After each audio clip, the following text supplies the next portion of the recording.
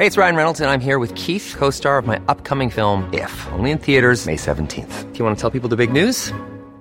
All right, I'll do it. Sign up now and you'll get unlimited for $15 a month and 6 months of Paramount Plus Essential Plan on us. MintMobile.com/switch. Upfront payment of $45 equivalent to $15 per month. Unlimited over 40 gigabytes per month. Face lower speeds. Videos at 480p. Active Mint customers by 531.24 get 6 months of Paramount Plus Essential Plan. Auto renews after 6 months. Offer ends May 31st, 2024. Separate Paramount Plus registration required. Terms and conditions apply if rated PG. One size fits all seems like a good idea for clothes until you try them on. Same goes for healthcare. That's why United Healthcare offers flexible, budget-friendly coverage for medical, vision, dental, and more. Learn more at uh1.com. The Opinion Line on Cork's 96 FM. A couple of interesting stories to do with both drink and drugs in the news today. One is the front page of the Examiner, where it says hospital emergencies caused by drink and drug taking among young people are on the rise, and there's been an alarming spike in cases involving cocaine. The other one comes from Scotland, where it says that their minimum pricing on alcohol, which remember came in here in January, and we were told it was going to be the saviour of so many things and so many people. It's not working in Scotland. They're saying, well, actually, it hasn't really changed the habits of those who suffer the worst effect of alcoholism. Let's bring Michael Gearan from Cúnmhaird Brewery in on both of those. Michael, if you wouldn't mind, I'll start with the minimum pricing, which the reports out of Scotland indicate that the habits it wanted to change, or they wanted to change using minimum pricing, that they haven't changed. Good morning. Good morning, PJ, and it's good to talk to you. Yes, sir. And I suppose it's interesting to see the report from Scotland that the minimum unit pricing provisions which they introduced there didn't have the desired effect as far as they were concerned. There have been other encouraging reports of minimum unit pricing introduction from places like Australia and so on, where they saw a great reduction in the number of, for example, alcohol-related admissions to accident and emergency departments. I suppose the whole notion of minimum unit pricing is that the area where it has an effect on is the middle ground. And by the middle ground, I mean the harmful drinkers, as opposed to the alcohol-addicted cohort of the population. Right. Because the people who are addicted to alcohol, price really isn't relevant. They will set aside other things, often essential items, and fixate upon and prioritise the alcohol consumption. But minimum unit pricing was seen to be an effective measure against harmful binging on alcohol, whereby the price would discourage people from taking that course of action. Two things. If you go into any off-licence of your choice now, Michael, you'll find that what I might call mid-range white wine, mid-range red wine, it's gone up €1, maybe €1.50. It hasn't gone through the roof. Now, the slabs of beer have gone through the roof, but people who bought 2 bottles of white wine with their shopping are still buying 2 bottles of white wine with their shopping. So that hasn't stopped. No, and I suppose that's a good thing in a way, in that the people who are drinking responsibly in that situation aren't hit to any great extent in terms of price. Yeah. I suppose it was all geared towards, again, going back, that kind of links into the other story, that there was an unholy amount of young people turning up in places like A&Es in a bad way from drinking too much. Yeah. And the whole notion with minimum unit pricing, there was a belief, and it was a correct belief, that alcohol through multiple retailers in strong concentrations and in big quantities was too cheap, and minimum unit pricing was an attempt to address that anomaly in the market, I suppose. I guess the one thing we heard at the time too, that in the house where there is an alcoholic, the alcoholic won't miss out on their drink, but children might miss out on their dinner. And there you are, you see, there's the problem, and that's particularly relevant now when you see the increases in the cost of living that have taken place in the intervening time. That, like, everybody is shorter of money now than we were 6 months ago. And there's no doubt about it, people who are fully blown alcoholic will prioritise alcohol over stable items like, for example, food. Sadly. Is that a kind of an unfortunate side effect of trying to make it better for the rest of us or something, Michael. It is, and you see, the thing about minimum unit pricing, while it has been seen to be effective in some places, it's very much a blunt, indiscriminate instrument, in that it doesn't discriminate between the responsible drinker, the harmful drinker, and the alcoholic. So it has various effects on those various tiers of people in terms of their alcohol consumption. So in Scotland, they may change their tack. We'll see. Now, the one on the front of the Examiner particularly interests me, and also I'll be talking later this morning with Dr. Chris Luke about various things, but I'll bring this up with him. Cocaine, a spike in the taking of cocaine among young people. Now, you're quoted in the article in the Examiner, but Michael, you and I spoke about this a long time ago. You pointed to this a long time ago.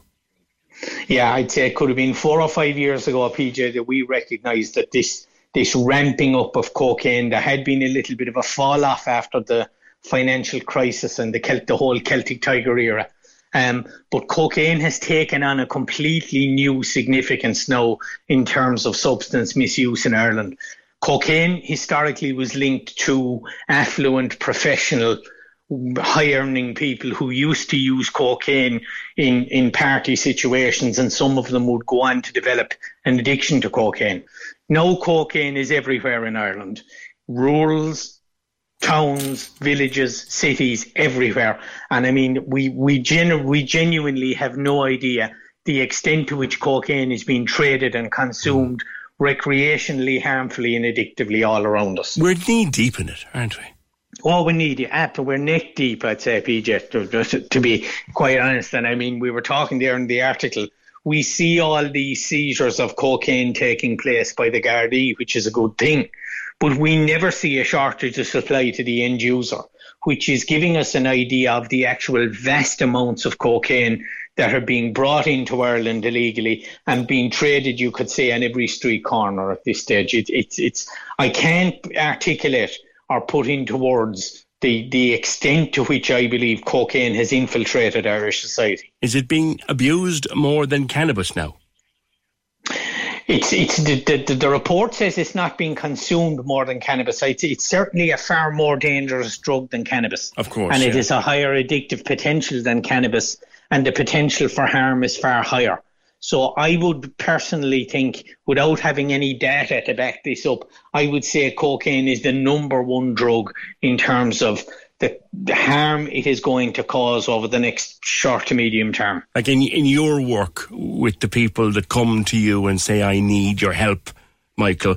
Again, we've talked about this many times. You know, alcohol is an ever-present. Cannabis is an ever-present. That's where they started. Are you seeing more people presenting to you now where cocaine was the introductory drug? Yeah, you see, this is the very interesting part now, PJ. It would appear to me, and this is just one man's opinion, that cocaine is being taken into this milieu of substances with which young people experiment during their adolescent years. And we have clients now coming to us in their early 20s telling us that they have used cocaine as young as the age of 15. Not only that, they are telling us that the people who supplied them with the cannabis in their younger years introduced them to cocaine at that point. So there's very good, strong anecdotal evidence coming to us from the testimony of the clients that is telling us that cocaine now is becoming almost a rite of passage in this country. Its consumption has become so normalised. One of the things that I found most frightening over the years was reading a report that young women who were trying to lose weight and got into one of these diet fads started taking cocaine. Yeah, because cocaine is one of these, because it's a stimulant, it speeds up your metabolic rate and you turn to burn off food far quicker than if you didn't take it. And the other thing about cocaine is the use of cocaine is reasonably easy to hide, insofar as people are quite obvious when they are under the influence of alcohol or any other sedative, whereas cocaine users are not that easy to spot. People who are on stimulants, they have a higher level of awareness and they're sharper and they're more active and more animated, certainly. But they don't go falling around the place like people who would be intoxicated from alcohol or any other sedative would. So that's the reason why a lot of cocaine abuse seems to go under the radar as well, is that people are not necessarily tuned into its effects. Now, Michael, we have instruments like minimum pricing, and people can differ on its effectiveness, and that's fine. That's a matter for debate. We can do that to try and tackle our alcohol issues. What the hell can we do to try and tackle the fact that we are, like you said, neck deep in cocaine?